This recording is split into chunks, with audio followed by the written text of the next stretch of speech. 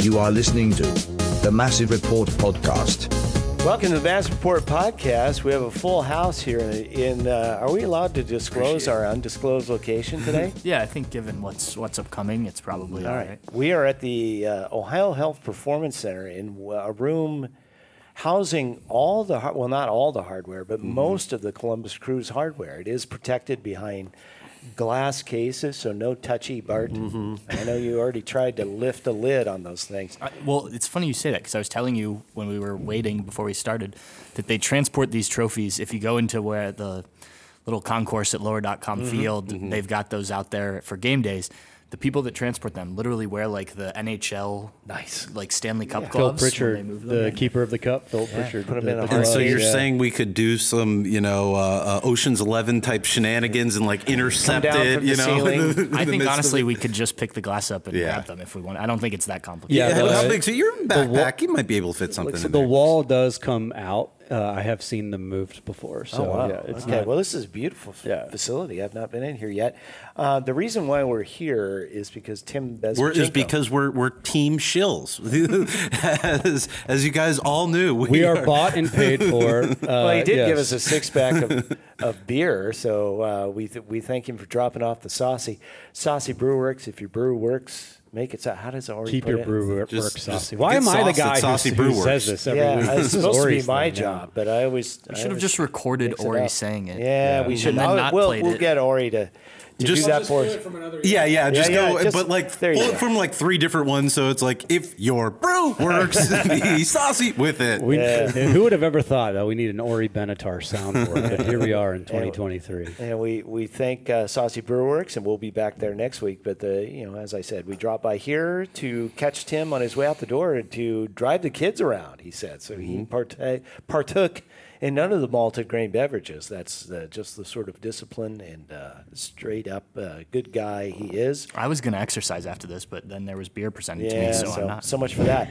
Like and subscribe to the Mass Report podcast. Please stay tuned because our conversation with Tim is coming up, and I felt like we covered a lot of good ground in the brief time that he had because he is a family guy, and it's like his day is scheduled. And it's time for me to take the kids, to soccer practice or something. I got to go. And I respect that. He doesn't have all night to talk to us clowns. As I mentioned to him, there are podcasts lined up out the door. He could spend all day on podcasts. Oh, yeah. We had to fight tooth and nail to get this spot. Sorry, Aces Radio. RIP. So a lot to go over, though, before we get to Tim and his thoughts on the summer transfer window that had more than a little drama. We'll get to that a little bit later on. First, we go back and we look at Saturday night. The game kind of played out the way I thought it might. Looking a lot like, including the final scoreline of the LA Galaxy game from earlier this season, where it's just clearly the Crew or the class team on the pitch, and you just need to take care of business on the field between the lines, and they did. It wasn't particularly scintillating, Bart, but it got the job done. No, absolutely, and I think when you look at especially the Diego Rossi goal. I think that exemplifies it. Just completely professional on his part. Goes in, he's right there, with Nagbe the whole time. Nagbe gets the shot off, and then suddenly, boom, that extra gear that he's got in there, poacher's goal. And this was a Toronto team that never threatened whatsoever. Crew absolutely dominated, I think, in every facet of the game. Did Toronto end up, when did they get their first shot on target? Probably not till 18th minute. There was one that banged off the woodwork that was a little scary.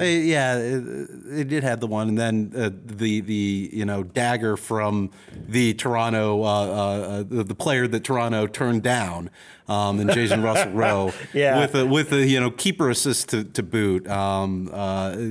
Pretty poetic, I would say. And then there's some stuff about Michael Bradley. We can talk about that later. I think the Diego Rossi goal is interesting.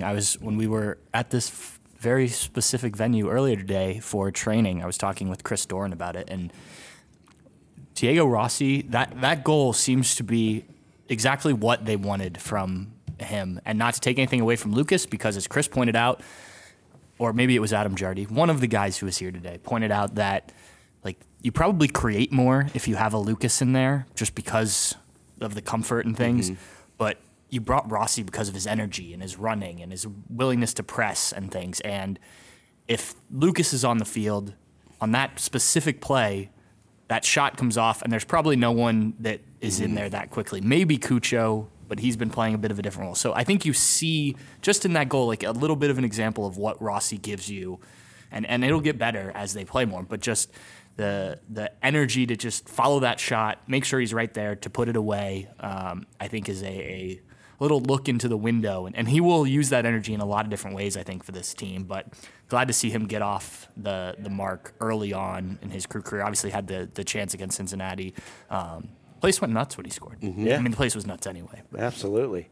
So, Brett, sometimes we make this game more complicated than it needs to be. And that goal is, I'm not accusing you of it. No, I'm accusing me. Yeah. Okay. But that goal is an example of, hey, go where the goals are, put yourself in a good position.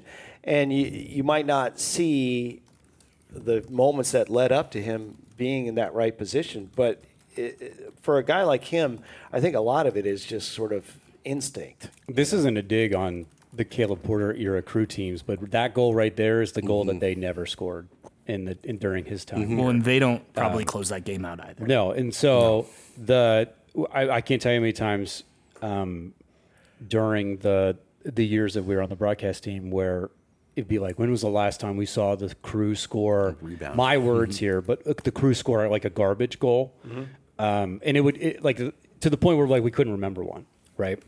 And it's just the fact that the ball is in a dangerous spot. It's Nagbe being dynamic in a way that you don't actually see him a whole lot, and that kind of stretching and then trying to actually hit something from distance during run of play, right? And but to me, it's the kind of the fact that Rossi kind of keeps himself alive while the ball is not really near him, and that he's not looking for a cutback. He's not kind of checking shoulders. He's still just kind of jogging, and that casual jog keeps him alive, and it occupies center backs. And then when he flips the switch, it's that those first two steps, boom, are just 5-10% faster than anyone or around him, and so he's able to get to that pretty easily. I thought he had a number of occasions where he showed some first touch quality that were pretty eye-popping to me, especially in the second half when they kind of tried to pick on Yayaboa a couple times going down their right side, the crew's left, where basically he was responsible for an outlet of some kind, and he, I think, probably maybe say like 9 times out of 10 took the touch in a pretty dynamic way, and then they were out the other side and attacking right on the kind of on the heels of that. The running is really good. He has kind of that same willingness to be able to drift a little bit around the box and then try and hit bending shots to the far stick that only a certain type of player kind of have that ability. And the fact that the crew have now 2 of them, where I thought Lucas was more looking for kind of balls at the top of the 18, where Rossi, I think, is more on kind of would be like zone 14 extended, right? So it just adds an element where he can kind of do both things, right? He can stretch and he gets in the box, and he has a willingness to do that. So it's going to look a little different. I think in some ways, some of it can look a little cumbersome at times in some of the build-up, because there are a couple times where I feel like Nagbe checks the shoulder thinking Lucas is there to combine, and he's not.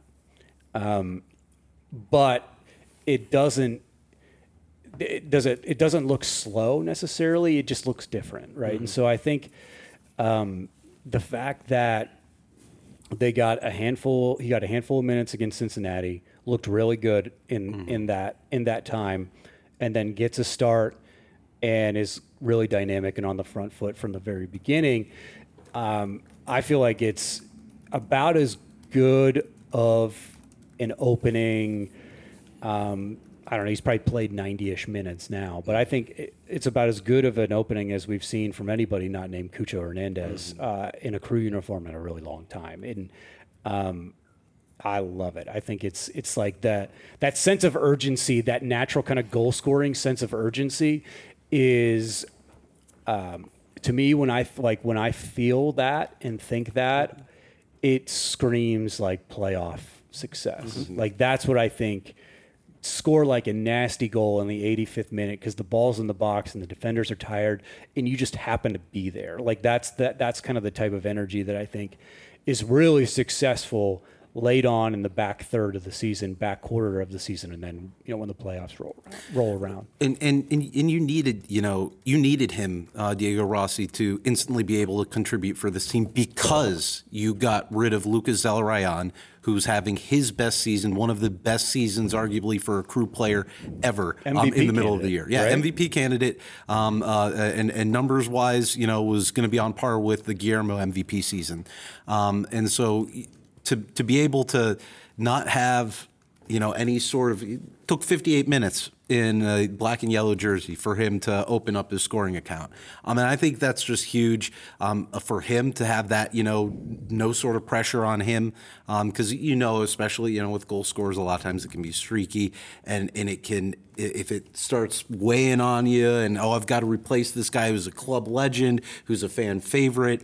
I didn't really think that would be a problem with Diego Rossi, especially with how, much he's scored in the past and at this level. But I think it's really reassuring for Crew fans and for what Crew want to do as a team to not have to worry about that, have that account open already.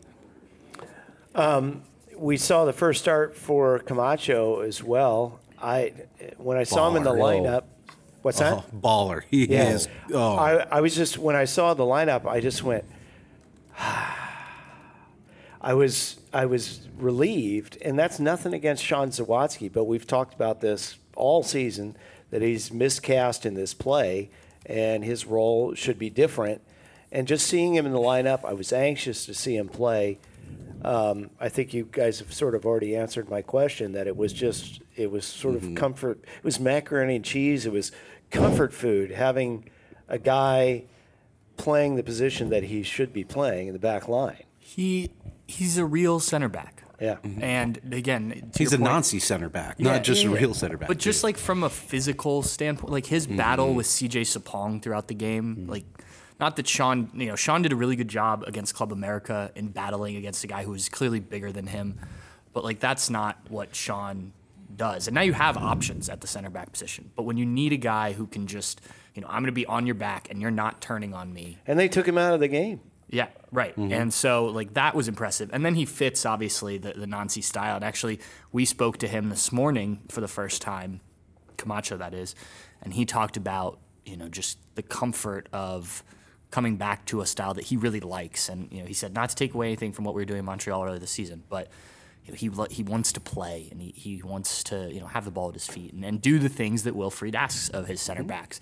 And so, I think it makes sense. Now, he did say that, there obviously were some things fitting in. He trained in Montreal by himself for 2 weeks before he could move to, Columbus and with visas and everything. But once he got here, he felt like he fit in pretty quickly. And I think you've seen that. Look how long it's taken, still working on getting Shaburko into a rhythm with this team. Well, this is a guy who he may not know everything about his teammates around him quite yet, but he knows what Nancy wants him to do, and I think that's a big difference. Brett, I like seeing him with his finger pointing, and he's in the ear of his teammates right away. I think that gave me a sense of just how comfortable he is playing in this system. Well, I think I think if he, if he were sitting here right now, and all due respect to Victor Wanyama, like, it's amazing how good those guys are when there's Darlington Nagbe right in front of you, and that's always going to be an outlet and an option, right? Because I don't remember him being quite as savvy a little bit and smooth on the ball during his Montreal time. And I think that was due to a couple reasons, but I think the biggest thing is that he didn't have the same kind of reliable defensive mid kind of players in front of him that or just midfield. I shouldn't say defensive mid, but midfield players in front of him that he has both in D. And then, I thought the fact that if he got the ball in a tight spot, his first look was to Gressel, which be still my beating heart. Because that ball, more often than not, that ball is always on. Unless teams are really shifting the way that they defend to kind of like a man mark and a half on that outside back, which is a mistake. Most teams don't do it because everybody, it's pretty easy to recognize and then just work to the other side. But it was very obvious to me and I think to him as well that this is my first game.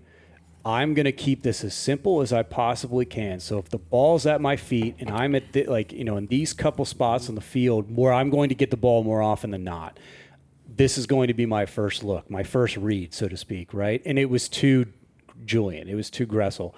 And then there are a couple times where he overhit a couple balls to Nagbe that he just hoovered up and then balls out the other side. And, and it looks like it's effortless and it was always meant to be that way. But the positional play I thought was about as good as we've seen in the last couple of years. He seemed to be up for the battle a little bit. I thought CJ was it felt like to me that he kind of came in I'm going to goon this up a little bit and we're going to see if you're up for it, right? Mm-hmm. You've been out for a little while. Let's see if you're rusty. And he was very much willing to meet him there. I thought it looked really, really good. And then I thought too, the other thing that I really liked, it felt like he and Malty had something there too, that he was always, Emerson was always willing to give him kind of an instep touch out and then an option left, that he was always going to be well, if you're under pressure, give it to me and I'll work a ball up the line with my left foot. And just the fact that there seemed to be that understanding already when he's been here a hot minute and a half is kind of impressive as well. I think he's very much embedded himself already in the team, and they seem to be more than happy to have him as well. So it looked really, really good. That's no disrespect to Sean, who I think is been 9.5 out of 10 in terms of filling into a position that he doesn't play. I mean, I think he's done a tremendous job. And that's the bummer of the whole thing is his playing time is definitely going to go down. Now, we have two games, one of them in sweltering Houston on Wednesday night, a quick turnaround. So I think the lineup is it has to look a bit different. We might see Sean in there starting on Wednesday in the middle again. Well, and I think it allows you, more flexibility too, as when we hear from Tim Bezbatchenko later in the show, he talked about how compact the schedule is late in these final 9 games. We got Darlington Nagbe, who's again on the other side of 30, to be able to free up Sean to be free to come off the bench in the 60th minute if you need to, or to start a game, to actually have a real, genuine rotation at that midfield position, I think is huge. And don't feel like you drop off a ton. Yeah. Either, right? That it's, we're going to rotate, which is kind of also wink, wink, nudge, nudge. We're punting on this because this is a Western Conference game. Points don't really matter all that much. They're not the same as it would be against an Eastern Conference team. But I think if they do rotate, in my mind, it's only maybe a 5% drop off, and even at some of the best spots, right? So, and that's a credit to, and you'll hear Bez talk about it in the interview here in a little bit. It's a credit to the depth that they've developed in really a short amount of time. It's crazy. It's kind of mind-boggling. Yeah, I mean, the window in which they've developed guys who are contributing to the first team is pretty insane. 2 months ago, our hair was on fire. Where are we going to find a central defender? Where are we? And then the Lucas thing comes up completely out of nowhere, and they've been able to reinvent this thing on the fly. It's pretty impressive, you know, and it gives me pause on the next time I want to complain about this, that, or the other thing, because I think probably and I'm number one in the hit parade of complaining about stuff that I don't know anything about, but, you know, giving them the benefit of the doubt after a while, after they pulled the rabbit from the hat so many times, after a while you got to go, well, okay, and this is the world that we live in, and we'll talk to Bez about how the Saudi League is completely changing the economics of the game around the world. And we play in the world. We compete for players all around the planet, and they're changing the equation, and they're adjusting to it because they have to. It's just, I guess a lot of his job is just dealing with reality and not dealing with our dreams of everything being perfect, right?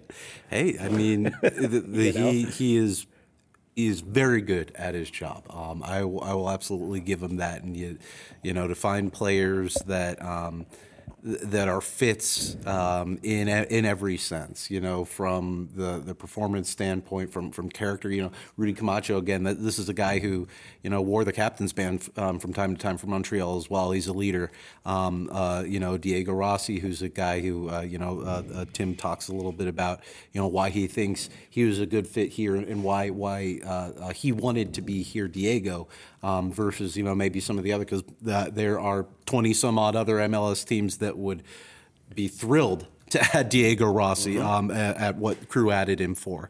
You know, they are in really good position to compete, and you know, you're looking at. It's going to be a compact schedule. Obviously, this game in Houston's will kind of preview it, but Crew are, you know, Cincinnati's shown some chinks in the armor. They did win this weekend, but I am convinced, you know, with the loss Crew and then that just absolutely gutting for them, just absolutely wonderful for me. I hope some folks, you know, stayed up and watched them lose to Miami in the U.S. Open Cup last week. That was just incredible. I felt like an energy vampire. I'm convinced that FC Cincy may not be the Crew that comes out and wins Supporters Shield. But when you look at you know, how much it separates the teams at the top of the Eastern Conference, yes, there's that cushion for FC Cincy, but Crew's not that far back. You know, Philly could take it away from them. I don't think St. Louis is going to have the gas to, but you know, we're getting ahead of ourselves right now. Well, I think we're about ready to talk about the Houston game. It's on Wednesday, and our biggest opponent. But Michael Bradley first, though, right? No, we're not going to talk about that yet. We'll get to that if we can. We can wrap with Mikey. You know, our biggest opponent on Wednesday is, two, the turnaround that we already talked about, but also just it's been a miserable summer down there, and it always is. And that's the thing that we have to compete against, I think, more than anything else, is just the weather, because this isn't a game where we can just go, oh, yeah, you know, we're happy with a draw. I mean, I don't think we'd have a big problem with that. But the fact that we're 1 point behind 4 teams for second place, every point is now critical. So you can move up a lot, but you can move down a lot if you're not careful. Houston sitting 5th in the West, and again, we're seeing what we see pretty much every year, the last few years. The Western Conference is just flat out inferior to the Eastern Conference. And I feel like when I look to measure these clubs, I don't have a good sense of where they are. The top team in the West is on 44 points, St. Louis. Houston sitting at 35. You know, the Crew battling for the second spot, sitting at 42 points, a point, as we mentioned, behind Philadelphia, New England, and Orlando. So, and then right behind us, Atlanta. Brett, what do we know about Houston? Kind of a weird team, I think, in terms of roster makeup. U.S. men's national team, fans will know Hector Herrera, the Mexican international midfielder, kind of pain in the ass guy who, you know, made a living out of pestering everybody and has had a really great career, is kind of maybe on the back end of that, seeing out that time in Houston. Corey Baird, I think, is maybe their best player in terms of being an attacking option. which is a weird sentence to say out loud.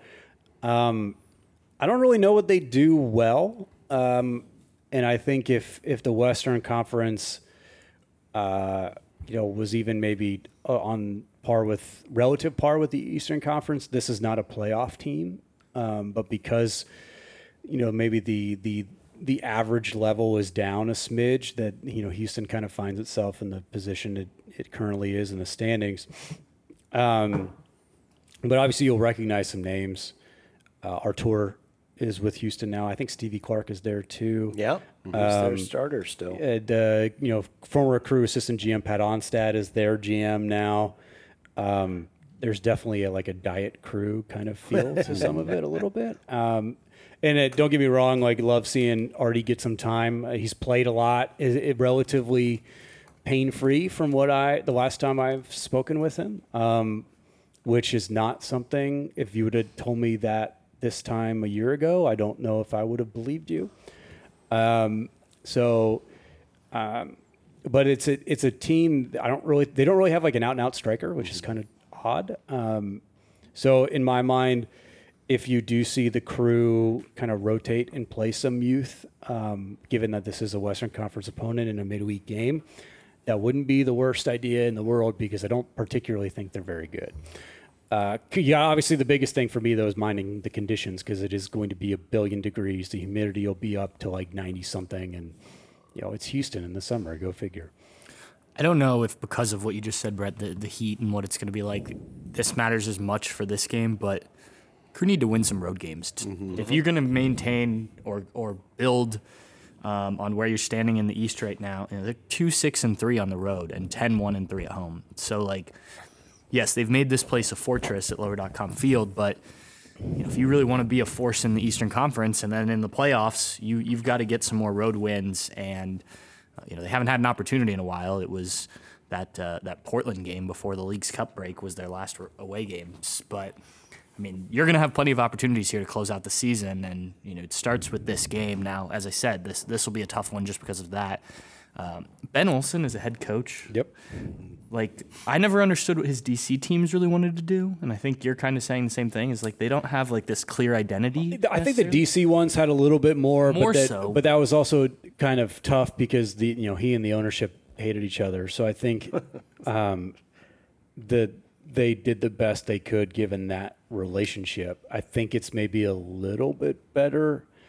I don't think it's not relatively common knowledge that he is maybe not the easiest guy to get along with. I do think, if someone as hyper competitive as Pat Onstad is, to have someone who is also hyper competitive with as Benny O is, that I think that's a fairly good GM to coach kind of compatible personality kind of relationships there. So, but I think they're a squad in transition. That's what it feels like to me a little bit, in that, they're trying to be competitive. They're trying to make it work as best they possibly can. But the Ben Olsen, Pat Onstad vision is maybe not totally what we see in terms of roster makeup at the moment. What this team looks like in 2024 might be a smidge different.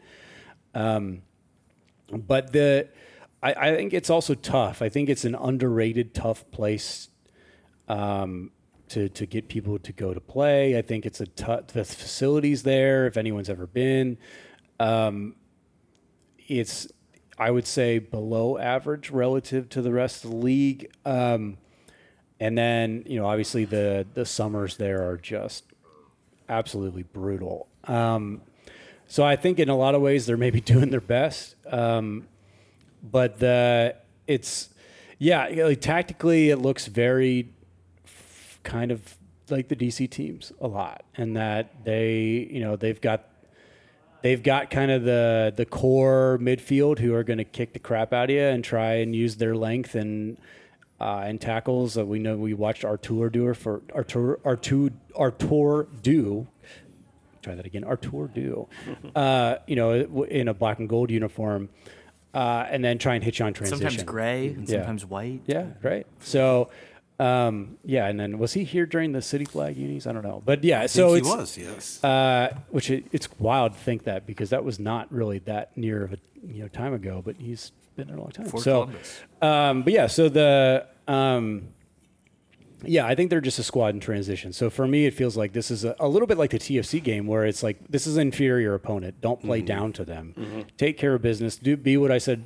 When we were talking before the pod started, but it was boringly professional. And come away with a road victory. Even though road victories are tough in MLS, they always are, especially when Eastern Conference teams go west. That win percentage is like crazy low, kind of historically, which is interesting because it's not the other way. But as in Western Conference teams coming east, but the a 3 points here or a road draw is definitely I think it's more about continuing positive momentum than it is kind of racking up points, if that makes sense. Yeah, Houston's 8-2-2 at home, so this isn't like you're walking into a place that's easy to play. Well, playing in a blast furnace, they know how to do it more than their opponents for the most part, unless they're playing their Texas Hope you love rivals. hydration breaks because we're going to have a couple of those. Yeah. They do lead the league in a name. One of their defenders, he's from Zimbabwe. His name is Teenage Hadabe. That's pretty good, right, Bart? not Teenage. bad. And he's not teenaged. How old is he? He's 27. So, That's misleading. I don't know if you're The allowed to have obsolescence that. of his name ran out pretty quick. so I feel bad for him. But that's his problem. We'll pick the game here after we talk about Montreal because we go from this is kind of a weird road trip. We go from Houston up to Eastern Conference rival Montreal, and Wilfried Nancy's first visit to his old grounds, the 35-point Montreal club, sitting in 8th and 7 points behind Columbus Crew. How have they changed since their manager, they didn't want to lose, left? Loaded question. A lot. They've changed a lot. They really miss Jordy Mihailovic, big time, who should not be left out of a U.S. men's national team roster Correct. from now until he's about 35. Homeboy should be on every single one the rest of the way out. They miss him a lot. Romelu Quinto is. I don't know if that's how you pronounce his last name. I always that's a great last name in MLS that I'm so hesitant to say. Still got that extra gear that he's shown for a long time in MLS, but the goal scoring doesn't seem to quite be there in the same way. They don't have the same. It's kind of funny to say this out loud, but given everything that we've seen from the Columbus Crew, I think it makes a lot of sense. But it doesn't feel like they have the same amount of joy that they have playing that they did when Nancy was in charge. Stade Saputo is a weird place to play. That stadium feels like you're in a minor league baseball stadium, kinda. If it had like a really great fan atmosphere. Be interested to see. They've had some issues with some supporter sections in terms of hooliganism and all that crap. When the Crew was there last year, it was the first game back for one of their supporters groups that occupies kind of the They sections. were banned? They were literally banned, I think, for like 3/4 of the year. And so it was the epic meltdown that the Crew had in Montreal in 2022. It was their first game back, and of course it happened right in front of the goal that they were at. But yeah, it's a wild stadium. It's a very weird stadium. One of the better road trips in MLS. I think the players really love it. Montreal has a very European kind of feel to it, city-wise. So I think the players, everybody who goes there, I think is very much up for it. And it'll be there when McGill University, which is usually right next to, which I think is the biggest university in Canada. Correct me if I'm wrong. Someone will. Wikipedia that for me. Audio people. Don't Wikipedia and MK Ultra too, though. Don't do that. Well, maybe do, but not at work. We go down a Ted Kaczynski rabbit hole real quick with MK Ultra, but I think McGill should have students, so which is wild. If they go to the St. Regis or the Sofitel Hotel in Montreal. It's literally right next door to the campus, and it is absolutely crazy the number of students that are walking around in there. So it's really cool. But yeah, it's. I think you'll see a little bit more compact Montreal than maybe we have in seasons past, and I would not be surprised to see kind of the Crew dominate the majority of the possession, trying to break down kind of a low block defense in this game for sure. Crew aren't coming home in between. They're going straight from Houston to Montreal, which is a very rare occurrence now in the charter flight era of MLS. It does not happen much.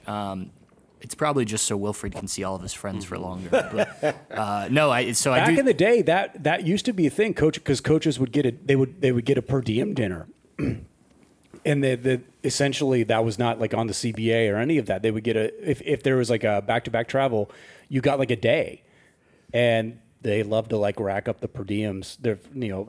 Frankie Klopas was like legendary for that during the Chicago Fire days, to always try to do back-to-back, because they'd go pimp a dinner somewhere, wherever they might go. But it's a lot more rare now in the kind of the charter flight era that we're in now. Shortage of great places to eat in Montreal either. Mm-hmm. Churchill's, if you've never been, Churchill's, maybe the best bar you could possibly go to in Major League Soccer. Okay. Shout out to all the Blue Jackets folks who recommended that. It's easily, I think it was maybe the best road trip we had all year last year. Yeah, I've heard good things. And here's the best part. Here's a great little thing. If they do stay at the Sofitel Hotel in Montreal, which is where the Crew I think traditionally stay, it is on Maisonneuve Avenue. Oh, no kidding. In Montreal. Spelled the same way? Same way as Bri Bri. So I think it's always good juju when they're walking into that building. His ancestors, no doubt. So, do you think they get up for playing their old manager? I mean, they have to, unless there's just... Yeah, I'm sure there'll be some of that. Also Rudy Camacho returning there just weeks after leaving. Mm-hmm. The players that played under him, I think, will have a little bit extra because of that. And, I think there will be some pride in the fact that, they want to prove, look, this guy left for what was considered greener pastures, right? And I think from a Montreal perspective, and Rudy Camacho said today that, this was a step up for Wilfried Nancy, which I thought was interesting, a guy who just came from Montreal. I bet the people in Montreal might disagree with that. Mm-hmm. Those that haven't, obviously you see the facilities in the stadium and whatnot, but, I think the pride of representing that city and that club will be there, considering he decided to move on after just 2 seasons and only one really successful one. Rudy Camacho also said that he felt that there was more quality here, so it was easier for Wilfried Nancy to install what he wanted to do, which I think we all kind of talked about early on, that maybe that may be the case. But to hear a guy who was literally just playing for that team to kind of say that, I thought was interesting. But yeah, I think there's certainly something to that. Does that make the difference in the game? I don't know, but I think anytime you play against, even if it's just one player playing against an old coach or an old teammate or something, you definitely have a little extra in you for that matchup. What sort of reception do you think Wilfried gets from the fans? Yeah, that's an interesting question. I think, look, they did something really good there last season, and I don't think you can discredit that. But to this, to what I was just saying, he did choose to leave. He could have tried to keep building on that in Montreal. Now, the Crew weren't the only team interested in Wilfried this offseason, so he probably ends up somewhere soon, even if it wasn't this year. But yeah, I would hope, if any of the Crew's former managers who had success came back, I hope that that they would get at least an applaud before the game, a la Will Trapp before the Minnesota game type of thing. And then once the game starts, if not that you boo coaches, I don't think you should boo anyone. That's a different topic. His exit was also a little icky, for lack of to use a kindergarten word, because of the relationship with Joey Saputo, the owner. I think it soured a little Yeah. bit. And there were some rumors, and that swirled around that relationship that are very much unconfirmed, and we won't get into that. But I do think that maybe was a factor in an influential factor in looking elsewhere, in that I think in some ways, and this is me projecting, and speculating, but that the Saputo kind of family looks at Montreal, CF Montreal, as like a kind of feeder club to the other club that they own in Serie A in Italy, Bologna, and that essentially trying to shove guys as like a minor league, for lack of a better way of putting it. So, and I think Nancy disagreed with that relatively, Well, sure. instrumentally, foundationally. So,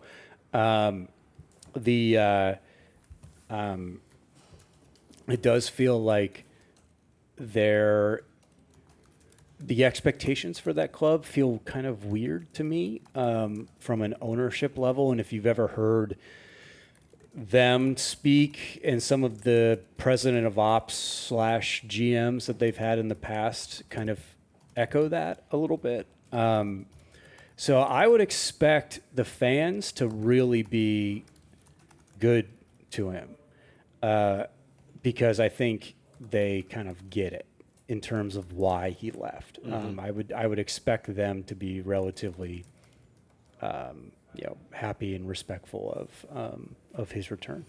Well, it's not a dynamic team. If you're looking at, They don't score goals. they that's just for don't sure. score goals. No They way. have half as many, almost, as the Crew on the season, and you have given up one more goal than the Crew. I think mean, a good this way- is a 26-goal team over the course of the season so far in 25 games. A good way for me to kind of judge my own personal interest in them is like, do I think you're boring? Because I haven't really watched a lot of them this year, mostly because I kind of think they're boring. And if Yeah. you look at the goal tallies and then if you look at some of the advanced analytics, not the most dynamic team, especially compared to where they were a year ago. So they miss their manager dearly because they just have no answer in terms of playing a dynamic style. And again, we'll just say it again.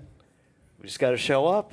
Got to, to your point, Murph, got to win on the road. We got to do it tough style here. Travel to a blast furnace and then go up to Montreal, where hopefully the weather will be just fine. We'll make our picks after we hear from Crew GM Tim Bezbatchenko. And this all started when Bart and I got into an argument at Saucy Brewworks. And we put in a call and said, can you settle the... I don't think we ever did settle the argument. But, No. Tim, GM Tim Bezbatchenko agreed with me. He's a GAM man. Yeah, but I think he was just being nice. So it started out as a dispute over TAM versus GAM. And I don't even remember what side I took anymore. Maybe I took that side. You're a damn man. Yeah, something. So we had a few minutes in all seriousness with Bez, and I thought it was a very interesting conversation. Tim, I appreciate the time. This started about 45 minutes ago. Bart and I were at Saucy Brewworks at the bar, and we began arguing about GAM versus TAM, and it became kind of heated, and we thought we'd come down and have you settle it. So we thank you for your time. This should only take like an hour, maybe two. All right. If we have time at the end, maybe you could explain it to us, or if you have a book or a pamphlet or something, because it's just, I don't understand it. Well, it's good to be here, and we're not gonna make- Did you take sides on TAM No, versus GAM? I've Was it forgotten. Like a t-shirt? I forgot. I'm Team GAM. Team Okay. GAM Okay. all the All way. right. That's what it was. More flexible. Yeah. So this was an insane transfer season in what has to be an insane job. I'm curious, as everyone is, about the timeline of Lucas leaving for Saudi Arabia. From the outside looking in, we get the idea that it was all came pretty fast. And I don't know what you want to divulge. That's obviously up to you. But we're just curious as to how this came down. And then he was on a plane and leaving. Yeah, I mean, I think you time things as best you can, and we have a lot of people have a saying, you control what you can control, and I think a lot of what we do is spend time thinking through various scenarios that could play out over the season, and We spent a lot of the offseason deciding, hey, what are we going to do now? What are we going to do in preseason? What are we going to do at the end of the window, which is in May, the first primary window? And then what are we going to save for the summer? And then obviously when you have a coaching change in the offseason, you need to factor that in as well. So there's sort of all those scenarios with one way of a coach deciding to wanting to make a lot of changes right when they get in, but also maybe one scenario where we hold and we reserve and keep our options open. And so clearly it played out with Wilfried. It was clear from very early on that he wanted to promote from within. That was one of the criteria for us when we were hiring him. And just give some time to learn the players. And I think when you fast forward to this summer, it was one of the most active summers I've ever been a part of, both incoming and outgoing. Clearly, big moves, name moves, some fan favorites, Lucas being one of them. It's something that we had thought of as a possible scenario. I won't say it wasn't likely, given his contract situation, given his contributions to the team, his leader on the team. But as things play out and options become available, in this case, Diego, that's when things become little more real, and then you're starting to make decisions like, is this the best for the team? Do we do it now? Do we wait till the off season? So I know that's a long-winded answer, but the best I could say is we have it set up, and then whether or not we pull the trigger on something is a whole different question entirely. So it's almost like you're gaming out any sort of scenario that you could possibly imagine.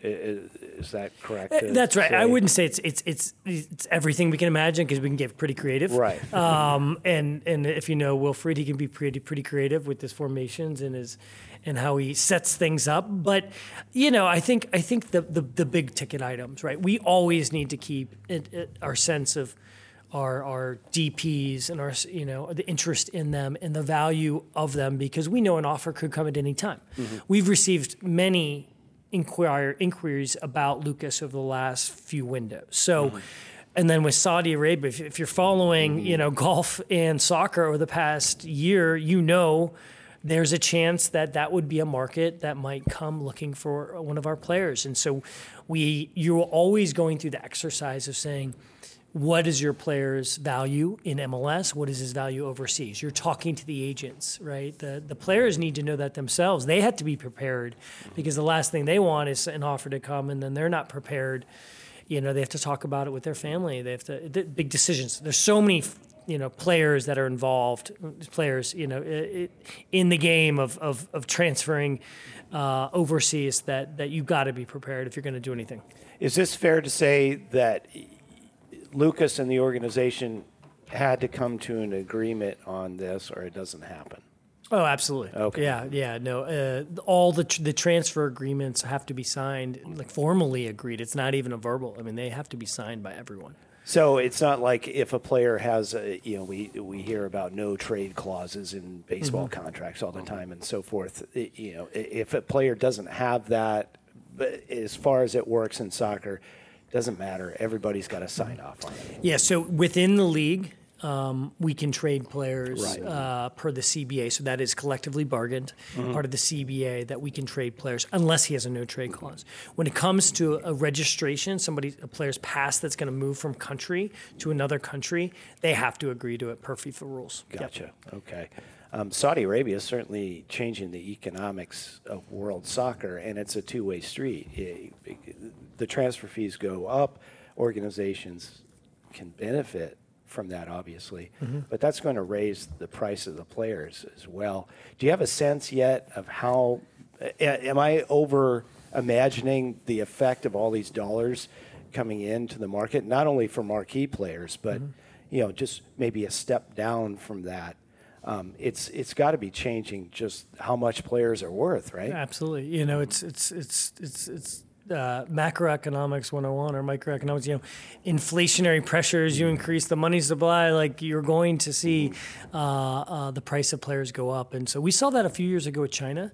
When the Chinese Super League came, and we thought that would changed the global market, and it did a little bit, but then they realized that there was a negative impact on their domestic supply of players, and so then they instituted or reinforced their domestic player rule. But Saudi Arabia and the Middle East have a different objective, right? And we've seen that across multiple sports, and so it will absolutely change.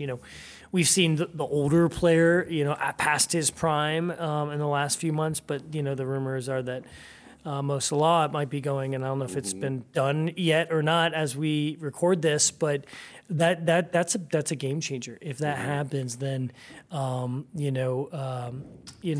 wouldn't sound the alarm bells, but it certainly means that they're not just going after players, that have a name, but they're going after some of the top stars. And then we'll have to decide how we respond as a league, and what that means for us. Certainly, it impacts us in terms of price. I'm thinking the English Premier League, Bundesliga, et cetera, that their eyes are very wide open right now because it's like, they might come for anybody. Well, and do you think, Saudi Arabia, they can sustain with this? I know Cristiano Ronaldo said, he thinks that it's a better league than MLS. I'd probably dispute that and be curious on your thoughts of it. But, where do you rate that league compared to MLS? And do you think this is something that they can sustain? Candidly, and obviously, I have not watched a lot of the Saudi. I wouldn't even know where to find it. I did. watched every game To surprise you, it's hard to watch enough. With all the almost 30 teams now, it's hard to watch all the MLS games, let alone Premier League. But when you get to Saudi Arabia, I did watch Lucas play. They played Cristiano Ronaldo the other day. It doesn't seem like the stadiums are full. I think the weather is probably an issue over there. Facilities and so I look, we're easily a top 10 league right now. Obviously, our goal is to be amongst the best. Top 3, top 4 over the next 10 years, maybe sooner.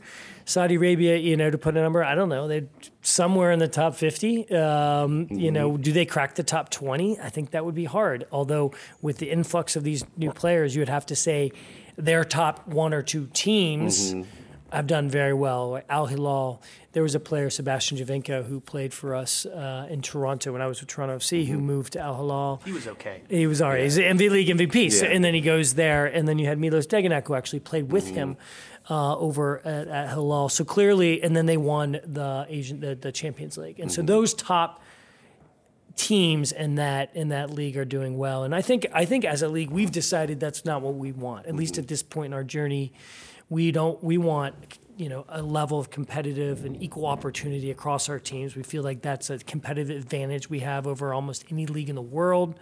That any team from any market, doesn't matter your market size, given our salary cap, that you can be competitive, and we think that that's a good thing.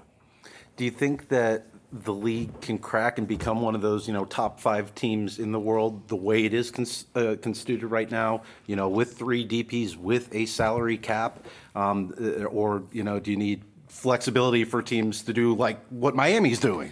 That's the $1 million, the $100 million question at this point. Do we need that or not? I think the people at the league office, the owners are debating that right now. We've seen the impact Messi has had, and the question is, hey, there's no player like Messi, but do we go out and certain teams and certain markets and be strategic and bring in players that are in that sort of realm or that quality, and will that move the needle? And, I think everyone has their own opinion on it. I think that, some level dynasties are a good thing. I think, when you start talking about, in basketball, if it's the, Chicago Bulls or, the Celtics or the Lakers, and I think that can generate fans globally. And I think in our league, we've really only had that with the LA Galaxy. And if you ask, I think there's a survey I read online, who's your favorite team in MLS, and the top one that people mention is LA Galaxy. They haven't been good as of late, but I think there's something to be said about certain teams, carrying the torch, and I don't think it has to be a big market though. It's just it's a storyline, it's a thread through, and if it's Champions League or if it's the World Cup, can we be contenders in those competitions? How do you then, from a Columbus perspective, kind of take, I think the perspective is like Messi's not coming to a small market team or a player of that caliber. And you guys have done really well to find guys like Cucho, like Lucas, that will come and can make a huge impact. But if the league does go to more guys like that, how does the Crew organization keep up if these bigger and bigger names are being signed? Yeah, I mean, the obvious answer is we got to do it from within. We got to develop players from our academy so that you have a consistent pipeline, and we're in control of that. Again, go back to control what you can control, and we can do that. We can manage our backyard. We can develop players in Ohio and tap into other markets like Detroit and obviously Cleveland, but Indianapolis and Chicago. We've gotten a few players over from there recently, and so that's how we compete long term. And I think they will prove to be just as influential as the big names over time. But I would also challenge your statement. I mean, we might not be able to get messy, but I do think as our league grows, players will choose Columbus. And I think if you can get any player here, certainly we can't always bring them in before they sign, but I think they see what a world-class city we have and that we are and what type of lifestyle they have. I mean, Diego's a great example, right? And, he didn't say it explicitly, but I got the sense he didn't really want to go back to LA. He's from Montevideo. It's a much smaller city than LA, and I think there were some similarities between how he felt about that city and Columbus, and the way that you can be a sort of a big fish in a small pond, although it's not that small. But you get what I'm saying. Mm-hmm. Like it's. And we can, if we recruit well and they see our facilities and they see, where this city's going, I think we can attract some big names. Not Messi, but Mbappe. Well, yeah, Mbappe's little brother. Yeah. So it was funny. I was fortunate to be able to go to the World Cup in Qatar, and we were able to go to France's training, one of their training sessions before the quarterfinals, and so with the families. And so Mbappe was there, obviously, with his family. His little brother's kicking the ball around. I said, that's who we're focused on. I don't even know if he, I think he has two brothers. And so I'm talking about the younger one. Yeah. Yeah. You've seen a lot change as a GM and president. What's maybe the biggest thing you've seen from change-wise, perspective-wise, from maybe those early Toronto days to kind of the new era that maybe we're in MLS at the moment? Yeah, the first thing is maybe stating the obvious is the fans and the sheer number and commitment level across the board. We've always had good fans, but I think over the last 10 years we've really seen our fan groups and supporters groups grow, and what they do to create the atmosphere is fantastic with the tifos and the hours that they dedicate. I mean, it's remarkable, and I always make sure I thank them and make sure how grateful we are to our fans, because they're going to carry us forward. And I think as a league, when we get to 26 with the World Cup and after, we want to double our fan base, triple our fan base, and I think it's beholden of our fans to have information about the team, to follow them, and then they start to bring in other people. So I think that's the biggest change. And then I think the facilities and the training grounds have been sort of a backbone for how we've grown from within and convinced players to maybe play soccer instead of another sport, or to go on a professional route rather than go to college soccer. Nothing against college soccer, but we do need to grow the sport in many ways, and so providing more opportunities for different pathways is important. So, and then lastly, I think the biggest change has been just that the average level of the American and Canadians just better for the reasons, whether or not it's the facilities or the coaching has changed. I mean, I could go on and on about the things that I've seen, but I think those are the biggest. It's just is our fans, our facilities, and then how much the American and Canadian player have improved. I always feel like I think for anyone who's been a fan of, not just a specific club, but the league at large for an extended period of time, I think for me the biggest difference that's kind of been shocking in a lot of ways is the commitment to academy development, and then what the reserves teams, the MLS Next Pro teams, the commitment to be able to put high quality players in there, to be able to bring people in to then place them into those kind of environments to develop players, right?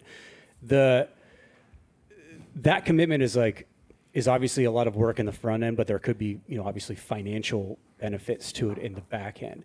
Where do you see the crew at in terms of maybe its commitment league-wide to that? Because it feels like, obviously with the success that Crew 2 had last year, that it felt like maybe the club was in a little bit early with some of the commitment to that. And now it seems like there are very tangible benefits with the guys who are contributing from that Crew 2 team to the first team now. The academy seems like it's in a really great place as well. Does it feel like you're maybe just a smidge, maybe 1% ahead of the curve a little bit? I hope so. You know, I would say we're not. I would say we're not there yet. And let me back up and say, hey, in 2008, when the league decided to implement the homegrown rule and the incentives to develop players, it was brilliant and obviously was a commitment that we knew was going to produce fruit sort of long in the future. 10 years in, back in 2018, I think there was still a big question from the owners if they were putting in, let's say, $1 million or $2 million a year, and they hadn't really produced anything to the first team. You're $20 million in, right? And you're saying, what are we doing here? And I think that's where sort of the rubber meets the road. And I think the league office and anyone who knows global soccer said, no, you have to we got to recommit. We got to commit even more resources because this is what's going to keep us competitive globally, and it's great for the country, federation. And then when you look at us specifically, unfortunately, we probably had the lowest, or certainly in the bottom 5 in terms of commitment, in terms of investment in the academy. And I think that the club did people running soccer operations did the best that they could given the resources. And I think what we did produce was kind of almost remarkable given the lack of resources and the lack of influence that the Crew had in the market. When I came in 2019, we were not well liked in the market, and I think a lot of MLS teams experienced this back in 2008 to 2010 when you're the big new MLS team in the market. There's established local soccer clubs, and they were perceived as us taking their players, right. and I think that Columbus never had the facility, never was able to separate itself from the market, and so that's what we spent a lot of our time doing in 19, 20, and 21 was we stopped our pay-to-play club model and just focused on the academy, which is free-to-play, which is working collaboratively with the local clubs so that there's just this inflow and outflow of players, and we're creating a pathway for the best players in Columbus. And I think fast forward now, 2-3 years later, I think you're starting to see what we can be. The Tajas, the Gio Liberos, these players are really good, and they're at the top level of MLS. I think we can do more, though. I really do. And I think Mark Nichols, Kelvin Jones, Corey Ray, people do it, in charge of it every day, are the right people and have the right vision and have done it before. And so I'm excited to see where we can go.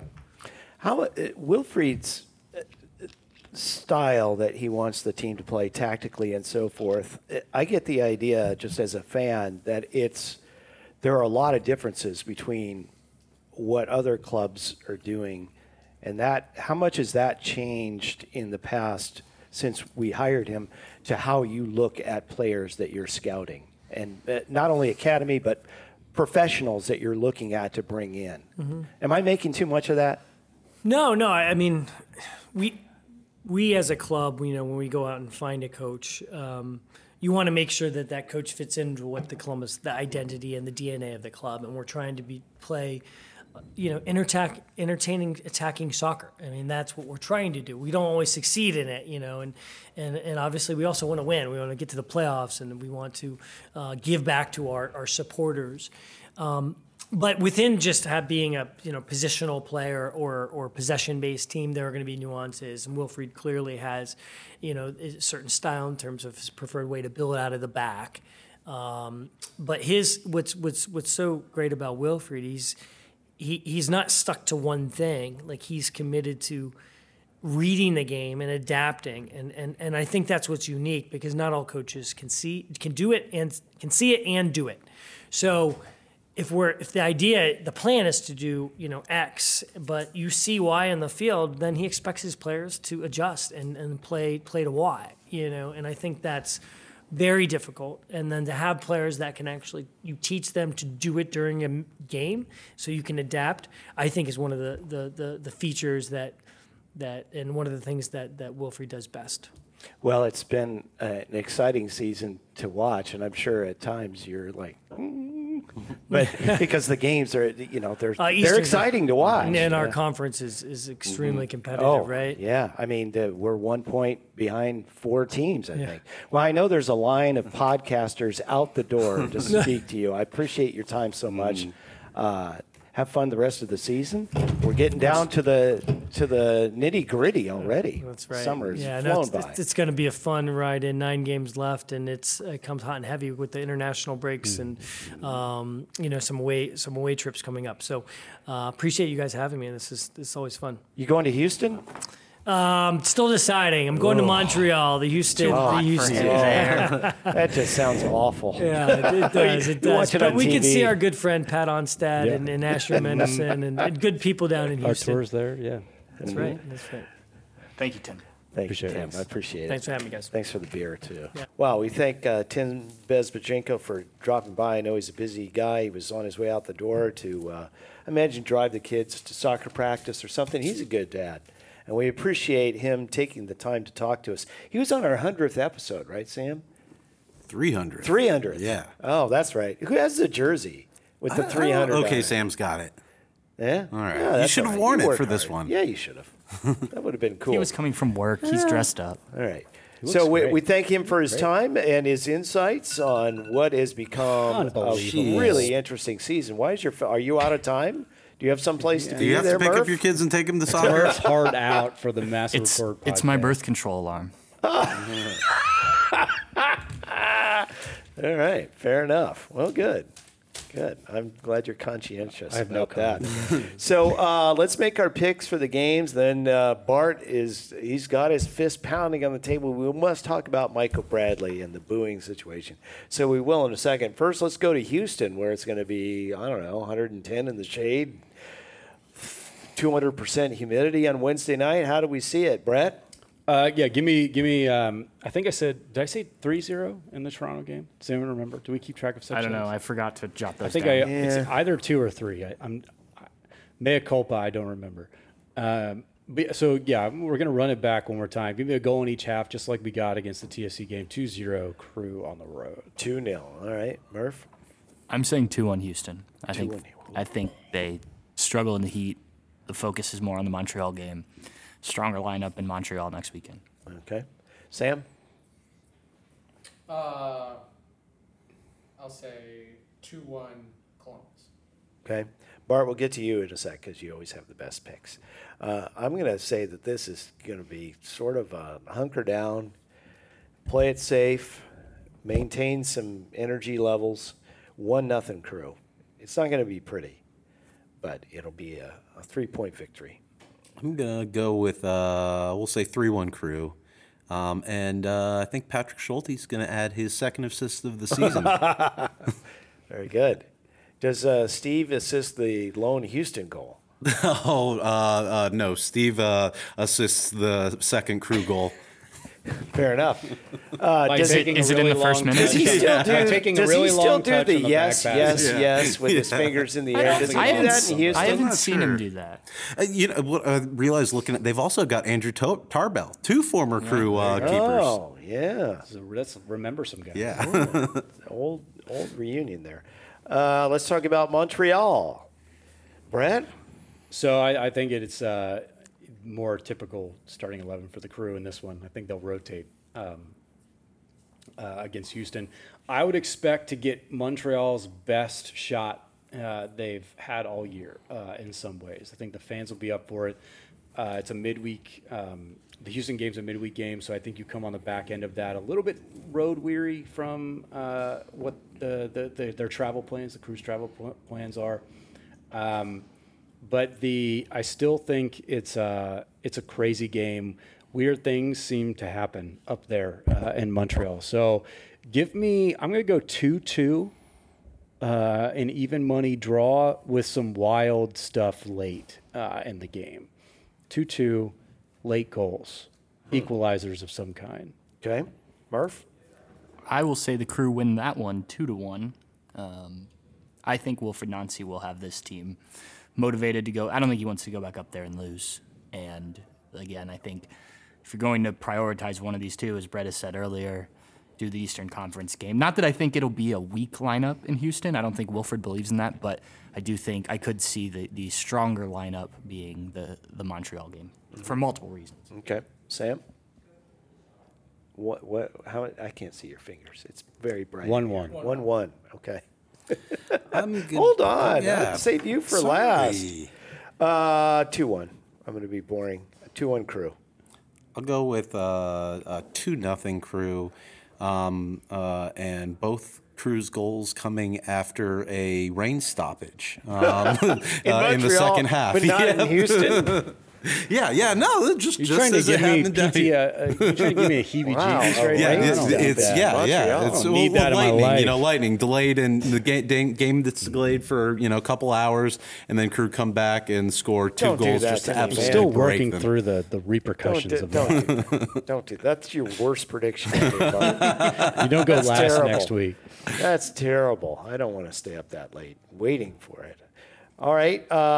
So Micah Bradley got booed again, and the most hilarious thing about it was, of course, that our color commentator for the Apple TV telecast, what's that guy's name again? Lloyd Sam. Boy, he had no idea what was going on. He's like, whoa. Well, that's been relatively. It's like I took him to his first Crew game, and he's like tapping me on the shoulder while I'm trying to watch the game. Hey, man, why are they booing Michael Bradley? A question that was asked across lower.com field, I imagine, on Saturday night. But it's kind of and his the job answers, to know. Yeah. Thank God the other guy You'd knew. think that people who have been around the team would know too, but so many people just don't have a full grasp of this situation. Hey, can you explain offsides to me? And can you also tell me why they're booing that young man down there? Why are they being so mean to him? I mean, that's how it came out. I mean, and why they're being so mean to Michael Bradley is because, this is a guy, I think you have to look at the context and what he said during the Save the Crew movement. When asked, we learned today, actually not by Michael A. Race, it sounds like a reporter in Toronto about what he thought about the Crew potentially moving. And basically, after first saying, "Oh, well, I don't really know. I don't want to comment," what any smart player or player that wasn't completely arrogant might just say, if asked again, "I just told you I don't know." But instead, Michael Bradley decided to carry Dave Greeley and Anthony Precourt and Don Garber's water. You could, if you did the Pepsi challenge with quotes from Dave and Don and Mike Bradley, you would not have known who said what. It was he did not. What a poll that is, by the way. I mean, you saw later, in the Adam Jardy article that came out after the game, him saying, I want people to go back and look at the context, and the context of it is very clear. He does not say that there's a lack of investment from the ownership. He says that the environment is lost. It's that the market isn't supporting the team. Those are things that are proxies for fans. He was victim blaming, and this is a guy who was, dare I say, for a player that never wore the black and yellow prior to that point, probably one of the most beloved players in Columbus because of what he did with the U.S. men's team and some of those great games where he captained the red, white, and blue there in historic Crew Stadium. This wasn't just any player taking the side of ownership, and a guy who's from America, who's watched countless teams relocate, and the only reason every single time is from greed from ownership because they want public financing for a new stadium. It's never, ever actually been because the market's there. You know that. He knew that, and yet he carried the league's water. He carried Don Garber's water. He gave the same talking points. It sounded like it could have been from Dave Greeley. So Michael Bradley gets booed. That's what happens, and he had the chance to apologize. He's had 6 years to do it. And he has not done it. And instead, he basically said in this story from with Jardy that crew are actually lucky. He saved the crew because he brought attention to it from his comments. I mean, how that's a little hyperbole, a little bit, but not that much. We can read it, or you can read. It's a lot of bit of hyperbole. Essentially, I think he's a little bit tongue in cheek there. I think it's probably fair to. He was being very humble. Very humble. Because he did say, I say this with all humility leading into that part. So I think he's making a little bit of a joke in that quote. But I would argue it's maybe not a good joke to make. No. In fact, I would vehemently say that it was not. But I would encourage everybody listening to go and read Adam Jardy's article in the Dispatch if you haven't already, which Bart was referencing, and then on the back end of that, go read Steve Sirk kind of dissertation column essay. What are we calling Sirk's stuff anymore? I don't know. It's not it's Sirk's notebook. All right, Sirk being Sirk. Make sure you go seek that out as well, because he kind of continues to be in my mind the meridian point, the lifeline, kind of the ongoing kind of historian and scribe of everything crew for me, and always will be. No offense to present company or anyone else, because he's Cirque and he's got a different gear than the rest of us have. But yeah, it was I've been on the record before with other stuff that I feel very strongly about not telling people how to fan. I don't love that, mostly because I don't care. But beyond that, I think it's mostly just a kind of a personal preference thing. Like we are who we are. And so then I think we all kind of make choices based on that.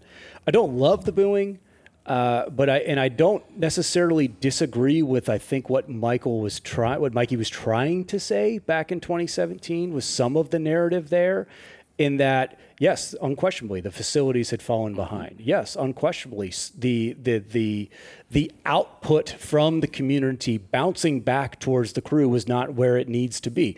We all know now, given everything that we do, both then and now, the reasons for that were because of the lack of funding and financing and everything that Anthony Precourt conspiracy and company et al. Were doing or weren't doing, right?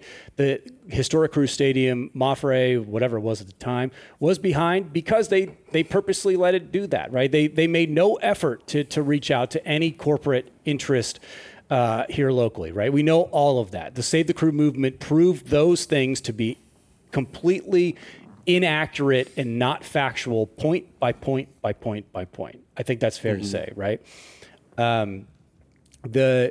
So I think what he was trying to say, he didn't necessarily succeed in that.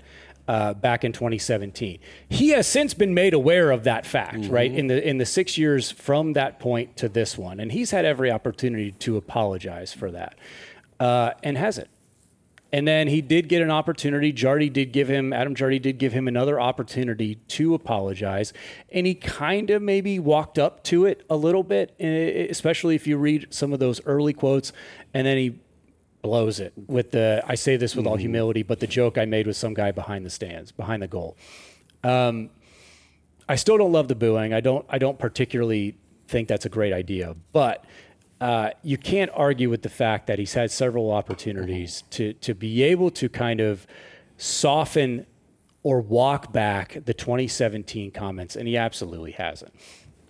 Well, I mean, I think he inherits his ability to absorb booing from his father. So, maybe he has thicker skin than most. I mean, it's pretty obvious he doesn't give a crap. So, and he really shouldn't, by the way. See, here's the thing. I disagree with that. I think if you watch him, Michael Bradley made 2 progressive passes in the first half when he was there in front of Nordeck. One of them was offsides, and the other one was a giveaway. He looked flustered, and every single pass he played I think that's just was the Michael easiest. Bradley at this point. I think that's probably... but the other thing is you cannot argue with. Toronto has not won a game in Columbus since he made those comments, since he's been booed every time he's touched the ball. It is your right, nay, duty as a Crew fan to boo Michael Bradley. And the other thing is, like, look, it's not like it's baseball where we're playing Toronto, 9 times a season. It is one game. And it's not like it's Wazoo at game day where there's one Crew fan that's following Toronto on the road, booing him every time. I think there should be, if somebody has the resources and ability and willingness to do it. Come at the hour, please come at do. the man. But who is this hero that we need? Until then, it's just one game. He's washed up. He's probably going to retire, and so we won't have to worry about this anymore unless he wants to show up and get his lunch handed to him again, and he'll get booed, or he could apologize, and then maybe he won't get booed. The thing I think was interesting too is that all the different iterations that we've seen from him, right? Because we've known him since his dad was coaching the Metro Stars, right? So. He's been one of the few kind of domestic players that started MLS, left, goes to Europe, incredibly successful in Europe. One of the most successful U.S. players ever in Europe, especially during his time in Chievo in Italy. And then, but the U.S. men's national team stuff is, as far as I'm concerned, untouchable. He's a top 5 U.S. men's national team player ever, period, point blank. Him and Christian Pulisic are the only bright spots from the bad hex that the U.S. men's national team had that led to them not qualifying for the 2018 World Cup. 18, yep. So, that resume is obviously I think speaks for itself, and he deserves respect for that. But I don't necessarily think he gets a pass for the comments at the same time. I still don't love the booing. I just don't love the booing. But I think it's incredibly important. I think for me to, and I think it kind of extends out in my mind that it's not just about the booing, but in my mind, it's about what the Nordeca and then I think Columbus Crew fandom at large, what that kind of group means and looks like as an outward-facing kind of entity around the league. Because I look at Crew fans and supporters of this club as being the leaders of Major League Soccer, given everything that they have done to keep the team here. It sets them apart. And the Crew fandom are standard bearers for the rest of Major League Soccer supporters groups, as far as I'm concerned. And this feels to me a little bit like looking backward. And I tweeted this at the time, that standard bearers look forward, not backward. And so to me, it looks a little bit like looking in the past. And so I don't love that. I'm willing to kind of understand it, and I think I'm willing to respect it on some level. I kind of think, I don't know this personally, but I think that might be the last time. It didn't look good. I think Mikey, even back when he was a 6'2", 12-year-old running around, being an absolute maniac in terms of the travel soccer that existed in the Eastern Seaboard in the early 2000s, with his like shoulder length hair and being literally a foot taller than everybody else out in the field. The motor was like the big thing, right? That I've never seen anybody. There's a great story. From some of the World Cup qualifying and then youth camps back in I think it was the 2010 kind of cycle, where he was the first U.S. men's national team player to ever break a beep test. If anyone knows what I'm talking about, the fitness beep test, he was the first person to literally beat it to the point where it didn't matter. Frank got close, but Frankie never did, from what I understand. You need one more beer. Or two, didn't chug enough Red Bull before it. So I think the motor doesn't seem to quite be there anymore. Well, and I think as evidenced on the Jason Russell road exactly goal. what I was just about to say, that I think he let him run a little bit because I think he thought the other dude had it covered and Homeboy did not. But the motor, the engine, which has been the driving force for all of his success, does not seem to be there. And I think maybe, especially with the departure of his dad and the way that kind of all went down, and then some of the turmoil that he got mixed up in as well, I would not be surprised if he's done. And if he is done, the booing aside and the comment aside, he is worthy of respect just given the men's national team credentials, 100%. So, I tweeted this as well. In 10 years from now, when he is the head coach of the U.S. men's national team and they do come to lower.com field to play Mexico on a cold November night in World Cup qualifying, do we boo him then? Be very interested to see the answer to that question. Look, I think I've said my piece on this, and I know Absolutely not. Please do it again. People disagree, and that's fine. As Brett said, if you want to boo, go ahead and boo. I'm not trying to tell people, despite what people on Twitter said to me, I'm not trying to tell people what to do. The article that I wrote in 2021, which kind of started this controversy between me and Crew fans, was about, like, you can do whatever you want, but, like, I think it's time to move on. Like, back in 1996, and I know that not everyone will remember this, but Paul Caligiuri, who was a defender for the Crew, decided that he didn't want to be here anymore and made it very public when there wasn't social media that he didn't want to be in Columbus and requested a trade to LA, and it was a big public thing for first-year MLS. And Crew fans booed him for a long time when he came back. And that was when you played the Galaxy every year, so he was back in Columbus, assuming health. And, like, that was fun for a while, and then it just became, like, the same situation. It just became to a point where most people didn't know what he did wrong in the eyes of fans. And, like, I remember thinking at the time, even as, like, a kid, like, okay, what are we doing now? And that's kind of how I feel here is, look, the villain in this whole thing is Anthony Precourt. Yeah. This is your villain. Now, I know he doesn't come to Columbus. Yeah, we don't get to boo him. But a lot of people throughout the course of that season said things similar to Michael Bradley. And not just coaches and players, but pundits and people who have called games for this league.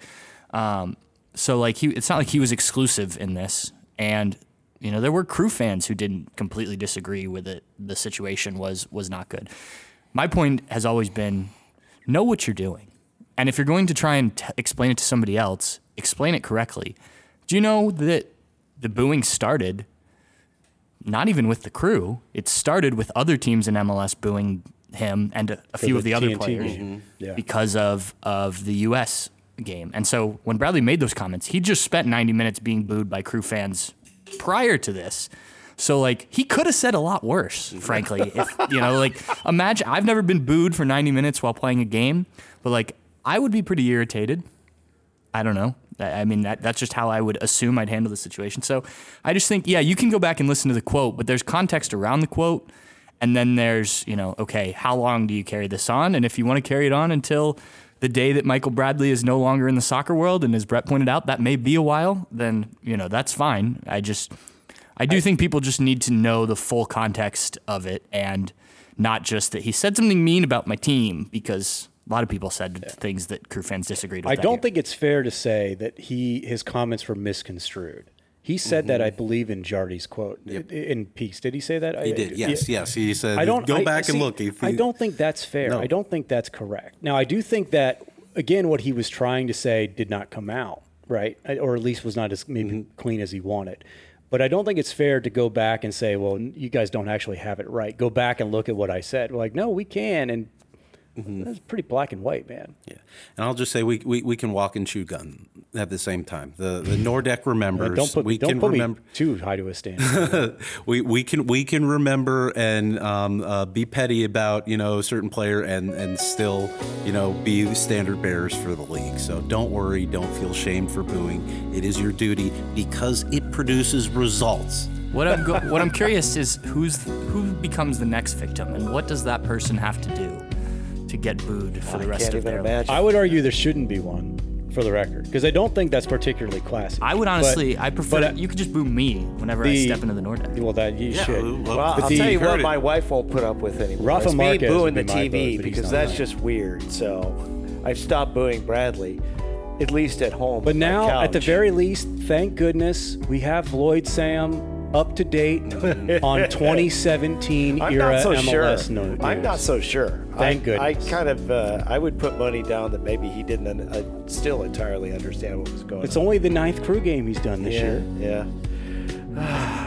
All right, you know what? Neil is doing the Montreal game on Saturday, from what I hear. Yes. So we look forward to Houston and Montreal and we'll be back together at our old place, Saucy Brewworks. Thanks again, Bez, for doing the show and giving us your time. We do appreciate it. Hope you enjoyed it and found it informative as well. Like and subscribe to the Mass Report Podcast, and we thank Saucy again for having us when we're down there. For Sam behind the controls, for Brett, for Murph, for Bart, I'm Brian. Thanks for listening. We'll talk to you next week on the Mass Report Podcast.